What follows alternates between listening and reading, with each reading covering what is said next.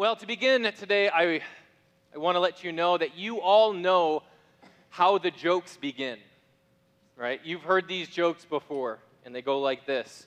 One day, you die and go to heaven. Excellent. It's kind of assumed that we're all going to heaven in these jokes. I got issues with these jokes, but that's okay. One day, you die and go to heaven. You come up to the pearly gates, and who is there guarding them? St. Peter. You guys aren't even Catholic and you said St. Peter. I'm proud of you. Very good, very good. You're right. St. Peter is there. These jokes are common in our day. In fact, I looked many of them up because I wanted to open with one. And they're all so bad that I chose against it, all right? These jokes are common, but surprisingly enough, they're really not all that new. In fact, around the year of 1514, early 16th century, there was a piece of writing going around Europe at the time. It was a script, and it was full of satire. In fact, it was pretty scathing in its satire. It was a short piece, and it was like a short play. And in this script, which was attributed to Desiderius Erasmus, there was a man by the name of Pope Julius II, and he meets who? St. Peter at the pearly gates. You guessed it. It's almost like you've heard that before. All right, so here's the setup on Pope Julius. You need to know this. He was born 1443, and he died in 1513, which is just a few short years before the Protestant Reformation kicked off, okay? He died at the age of 69, and when he died, this piece came out, and he meets St. Peter at the pearly gates. Now, Pope Julius II was known for being incredibly volatile and militant. You can see, this is the picture that was drawn in this script. And so we're going to zoom in just a little. And you're going to see Pope Julius here, who is circled in red. There it is. You see in his hand, he's got a key. You guys see that? He's got a big, long key in his right hand. All right, and then up in the upper left of the screen, in the yellow, you have St. Peter, who he's the gatekeeper. We know how the jokes go. All right, so St. Julius comes up, or Pope Julius comes up to St. Peter. And Pope Julius was a very militant pope. Instead of leading the Roman Catholic Church by way of shepherding it and providing spiritual guidance, he sought to conquer more and more territory around Europe. This was very common at this time in history. He was known for his bloody sword, for his desire for power, and his building up of the church structures, the edifices in Rome, okay? He was known also for making the church extravagantly wealthy. This is Pope Julius. And so, here comes this comical piece, meant to make a point. So here's the script. In the script, this is a summary. Pope Julius comes banging on the gates of heaven. Banging on the gates. And he's banging on them in frustration because his key doesn't work. He can't get in. He's tried time and time again, and he can't get in to heaven. And after hearing all the ruckus outside the front door, St. Peter decides to show up and see what all this fuss is about. When St. Peter comes to hear this racket, Julius shows him the key, and he's frustrated. This is the key of his crown, the key of his power. It was decorated with precious jewels and gems. And then Peter looks at it, and he says, quote, "It doesn't look like the key Christ gave me." You get it. "How should I know this crown which no barbarian tyrant ever even dared to wear? As for the gems and the jewels on this key, I trample them under my feet." Julius, obviously enraged and frustrated that Peter won't let him in, he tries impressing Peter with his accomplishments, with his military victories, his titles, his family heritage, and his papal authority. I, if anyone, has the right to go in, he thinks. And if you can imagine, after many lines back and forth, Peter certainly gets the best of Julius in this argument. I actually invite you to read this. I think in Latin it's called Julius Exclusus, which is the exclusion of Julius. So you can look that up online. It's very fascinating. but he's frustrated because none of the keys work. After lines back and forth, this little script ends with this is the postscript, okay? It says, Julius, who was refused admittance, says that when more of his soldiers arrive, he will knock down the gates of heaven. He will find his way in. Okay? Now, why do I bring up this weird historical story? Well, it's this. It is possible for people to think that they are in when, in fact, they are not. It is possible. The question for us, if we can be honest enough to assess ourselves, is it possible even you and I might be deceived about our entrance into the kingdom of heaven? This is the question that the text makes us wrestle with today. You know, one of the things about preaching through the Bible is it holds your feet to the fire, and you can't just skip the portions that are hard. Kind of wish I could skip the hard portion this morning. However, this is God's word, and we believe that every single part of it is useful for teaching, for rebuking, for correcting. Right? We believe that, church? And so we preach even this text. So please open your Bibles up to Matthew chapter 7, starting at verse 21, and please stand with me when you do. Matthew 7:21. As you do that, today's passage of Scripture is perhaps one of the most piercing warnings in all of Jesus' teaching. We would be very wise to take it very seriously, and that's what we're going to do this morning. It comes at the end of the Sermon on the Mount, found in chapters 5 through 7 of Matthew. As if the content in this sermon wasn't hard enough already, right? Gouging out our own eye, lopping off your hand, blessing those who curse you, turning the other cheek, all of these incredibly difficult passages. Jesus turns up the heat even more at the end of this sermon.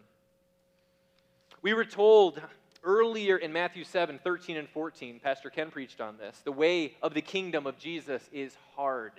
It is difficult. It has a narrow gate, and those who find it, are they many? No, they're few. We were then warned that there are even false prophets who seek to devour the faithful. Pastor Chris mentioned that last week.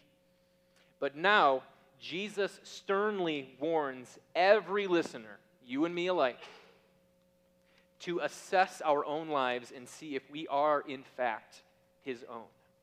If we do belong to Jesus. Now, the last disclaimer I want to give is this. If, when we read these 3 short verses, if your mind's eye is focused on how this applies to other people, we've all done it, right? Confession moment. If your focus is there, you are going to completely miss the warning. And that is not Jesus' intent. Jesus wants us to look at ourselves. So don't think about how this applies to that person or those people or that group of people.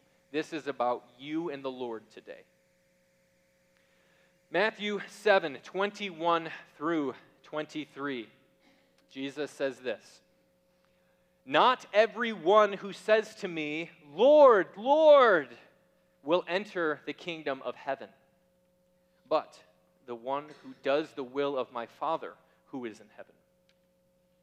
On that day, the day of judgment, many will say to me, Lord, Lord, did we not prophesy in your name, and cast out demons in your name, and do mighty works in your name? Verse 23. And then I will declare to them, I never knew you. Depart from me, you workers of lawlessness. This is God's word. Amen. Amen. You can be seated. This is what they call a feel-good message, everybody. It's going to fill you with warm fuzzies today. This is not one of those messages. What we're going to do this morning is we are going to first take a look at 2 types of frauds this morning, 2 types of posers. Then we're going to look at what defines faithful followers of Jesus. And then lastly, we are going to assess ourselves in light of this passage. So I've entitled this message, Faithful or Fraud. Let's begin by looking at the two types of frauds that we see here. The first one is called the professor. And I do not mean by this one who teaches things.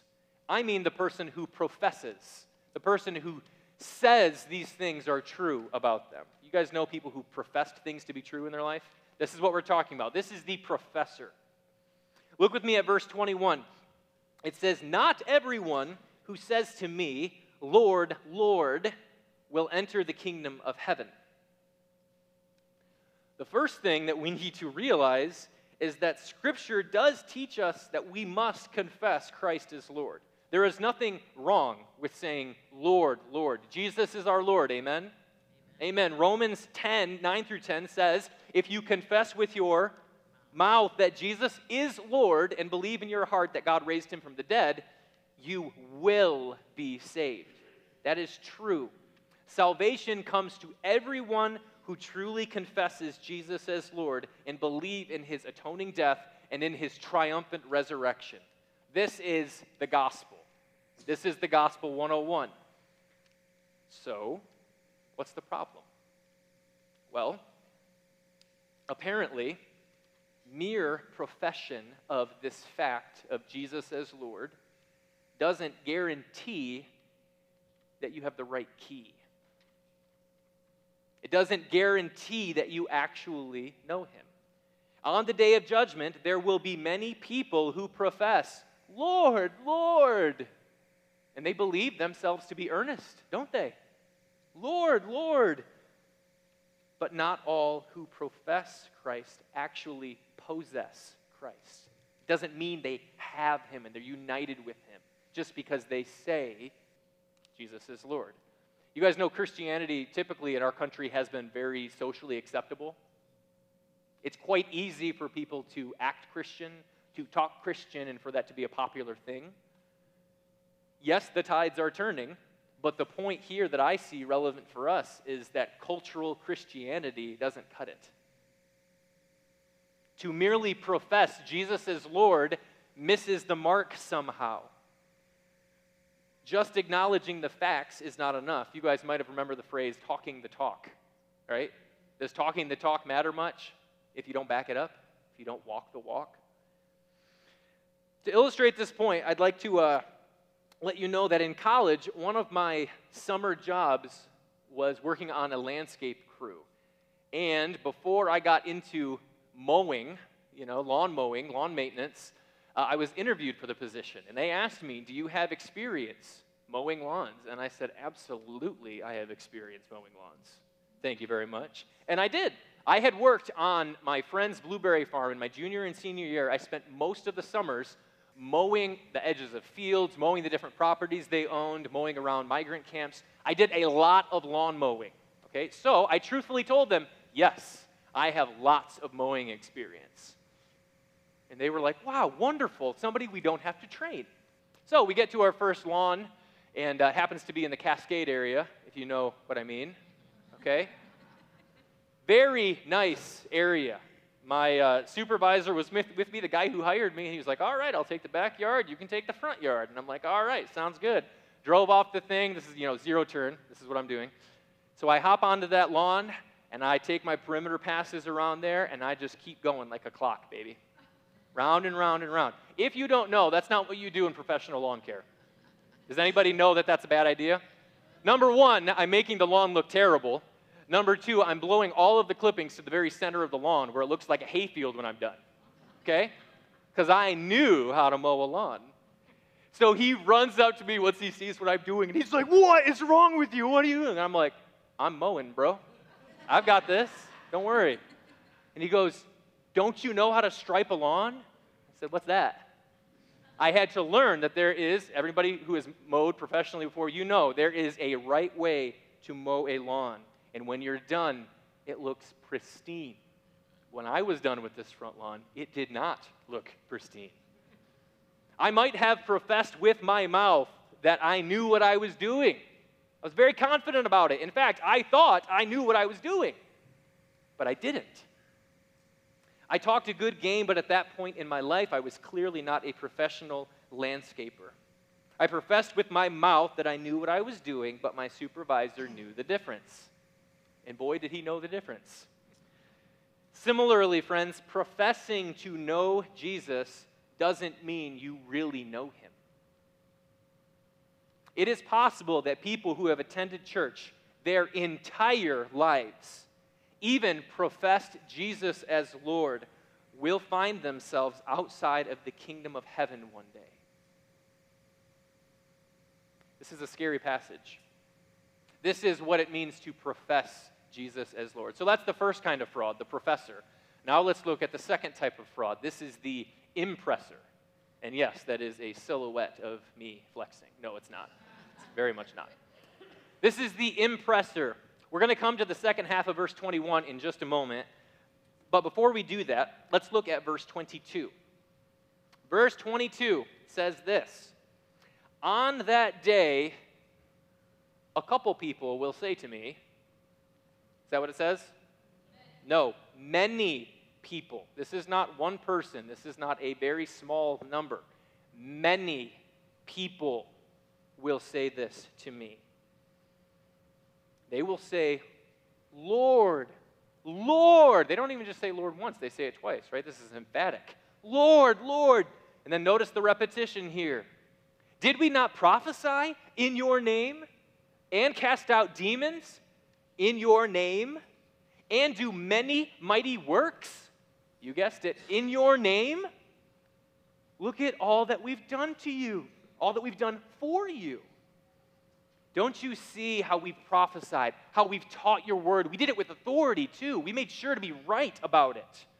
Okay, we prophesied. We cast out demons in your name. We had spiritual power over the principalities of the world. Okay, you saw that we did this, right, Jesus? Didn't you see all of the mighty works that we've done in your name? We're kind of a big deal. I mean, don't you sense that? We got to be in, right? If anyone's going to be in, it would be mighty miracle workers like us.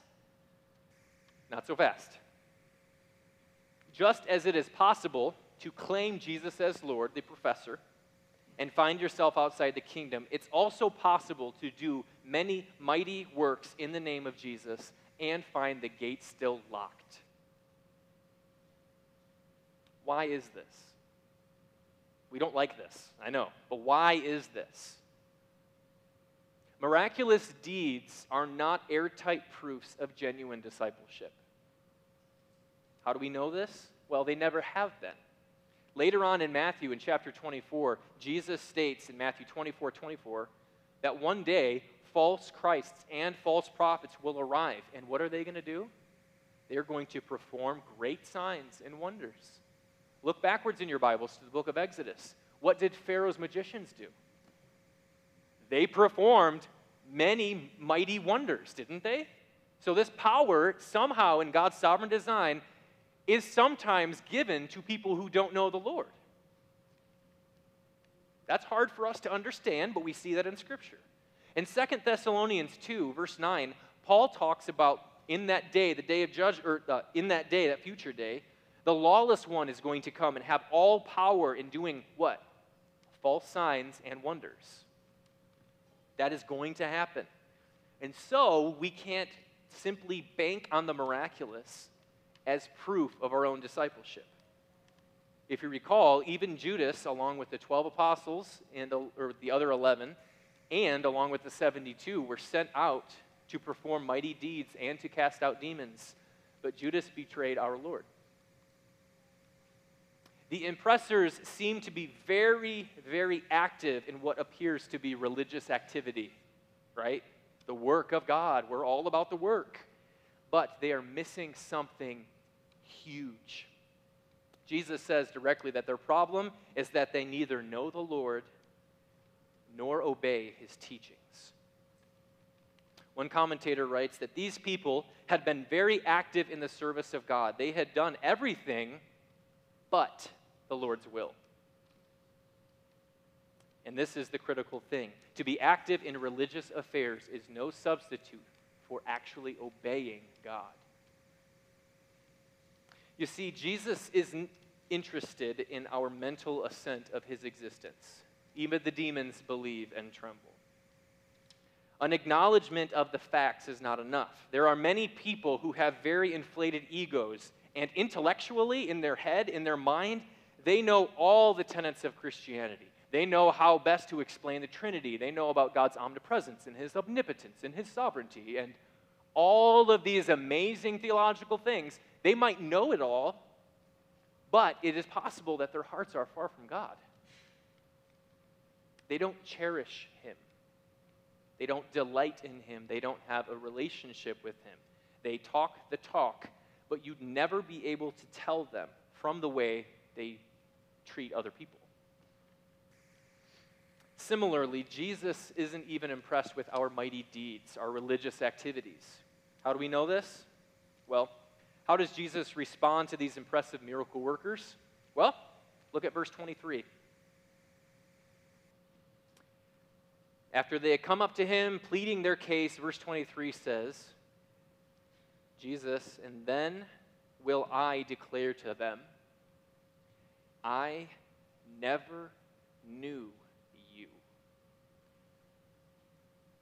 Those 4 words are perhaps the most terrifying words in all of the Scripture. I never knew you. Get away from me. Depart from me, you workers of lawlessness. I can't imagine more fearful and terrifying words than to have Jesus on the day of judgment look at me, radiant in splendor and beauty and majesty and might and power and authority, look at me and say, I don't know who you are. Can you imagine that? Again, this sermon isn't for other people. This sermon is for each one of us. Those are haunting words. But really, this is the problem with both the professor and the impressor. Neither group find themselves known by Jesus. They don't know him. And so we must ask then, okay, this is not sounding good. Who then finds their way through the narrow gate? Who traverses this hard way of the kingdom? Who is the one who makes it into the kingdom of heaven? Who are those who are considered faithful? We don't want to be frauds, do we? We want to be faithful. So who gets in?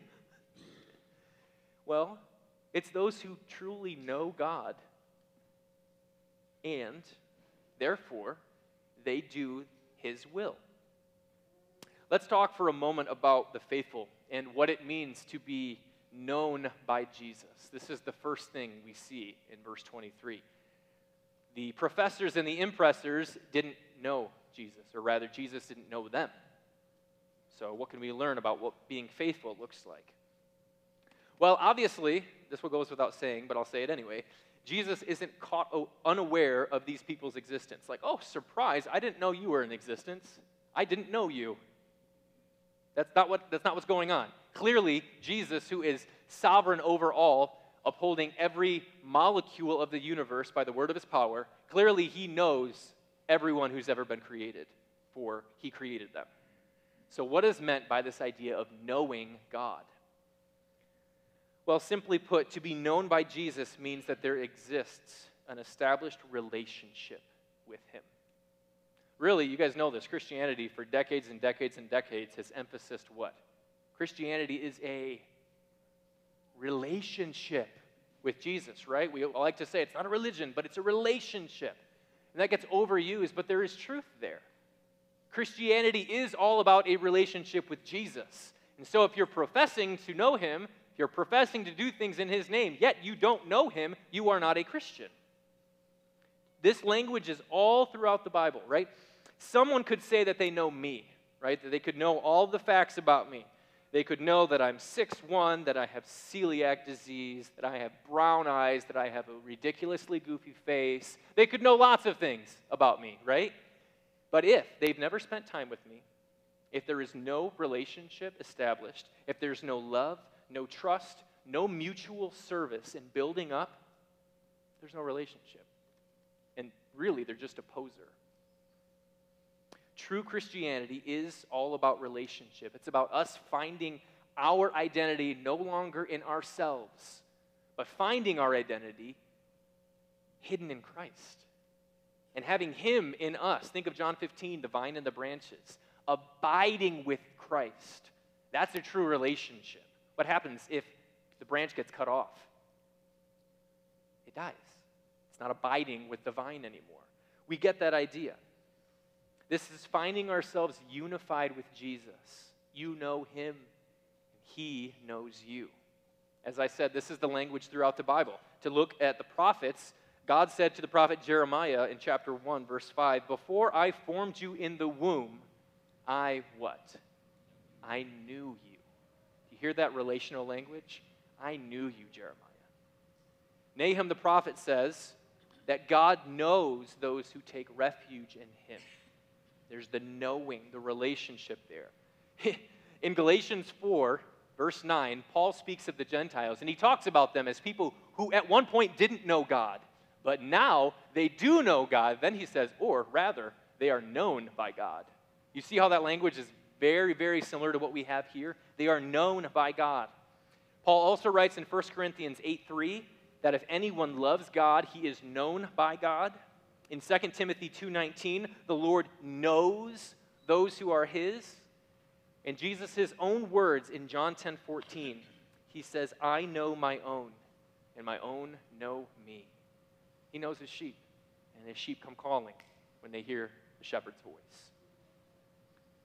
The problem with both the professor and the impressor is this. On the day of judgment, they are exposed by Almighty God. They have proved this by ultimately failing to do the will of the Father. And how do we know this? Now we're coming back to verse 21. Look with me there.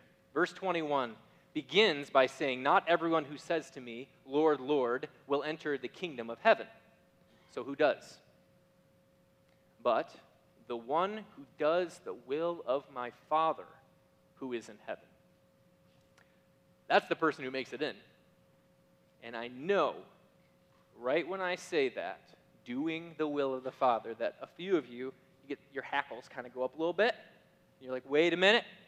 That sounds an awful lot like salvation by works. And we believe salvation is by grace alone, not by the deeds you do. So how can you say that those who actually do the Father's will are the ones who are saved?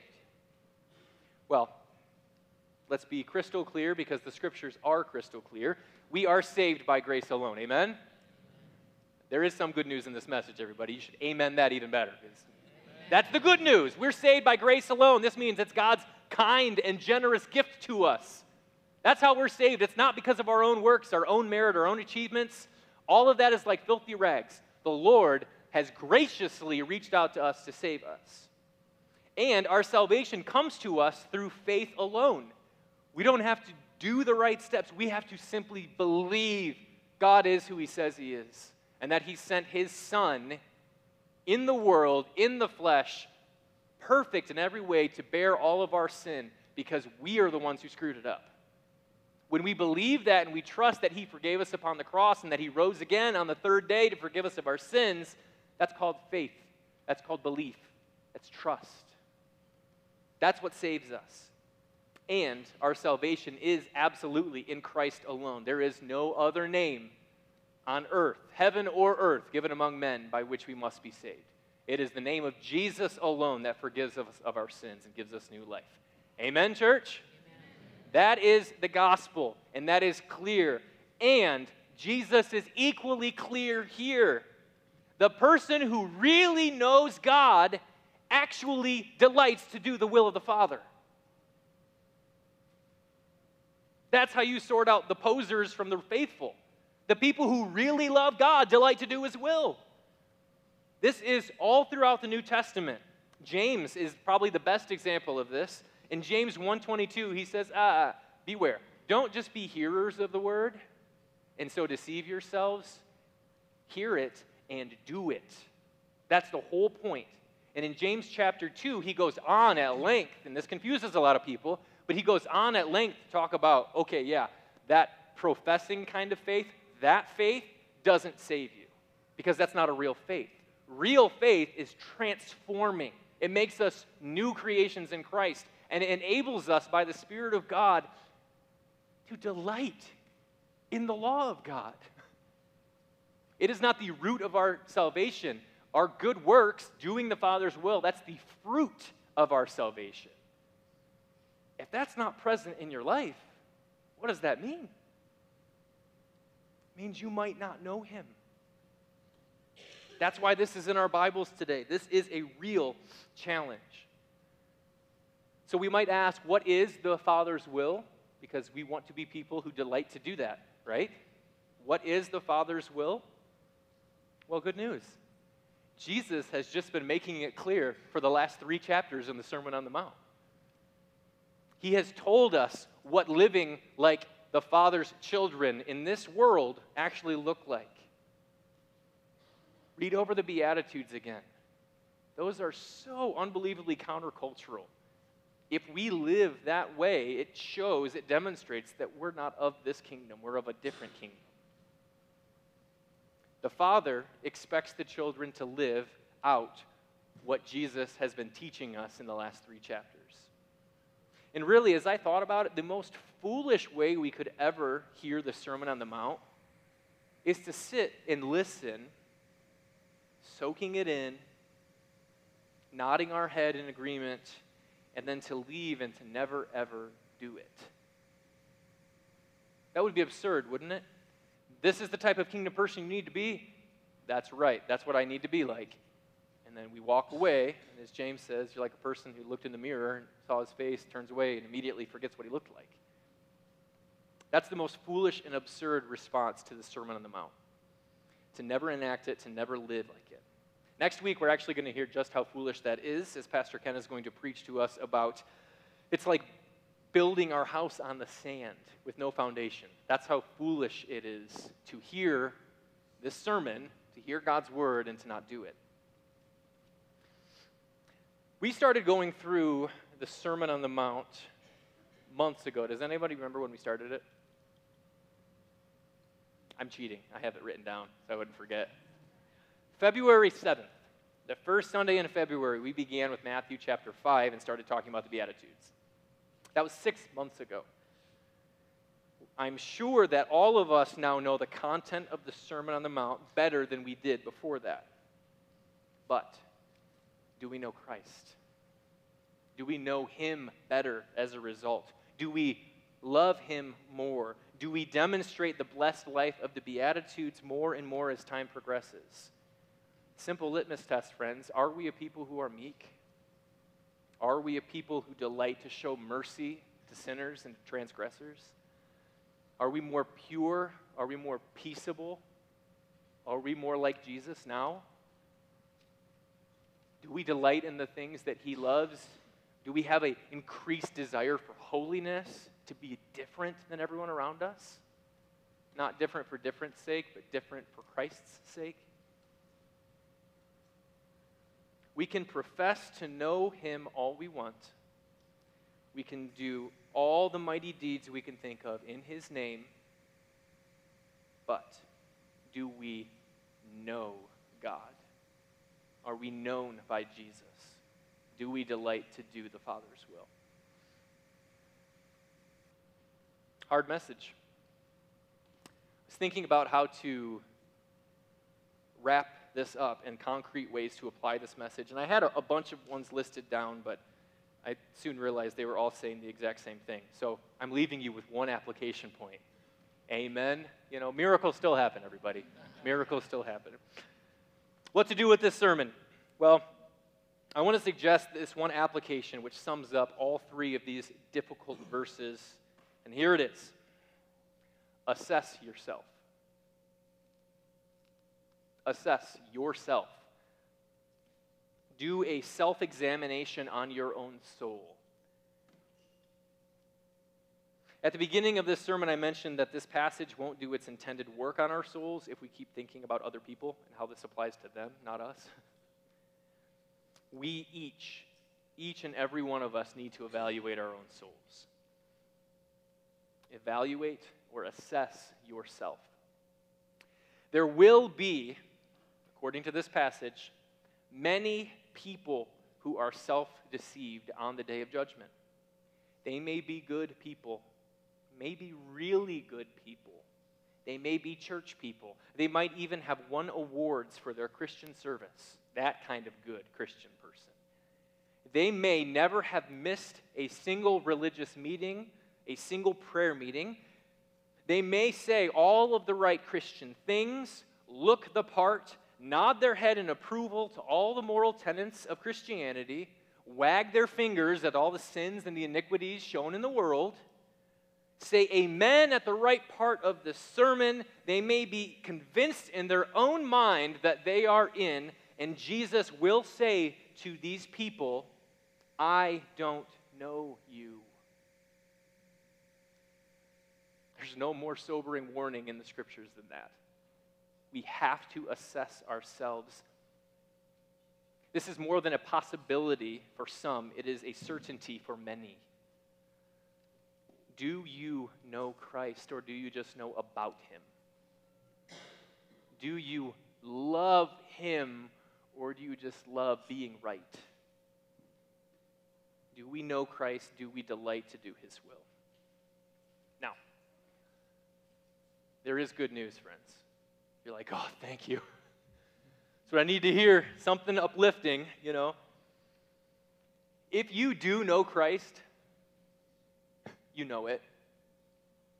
And I don't want to bank too much on the subjective here, but if you do know him, as in, you have been born again, and you are different than what you used to be, if you are regenerate, which means the Spirit of God has made you new, you know it.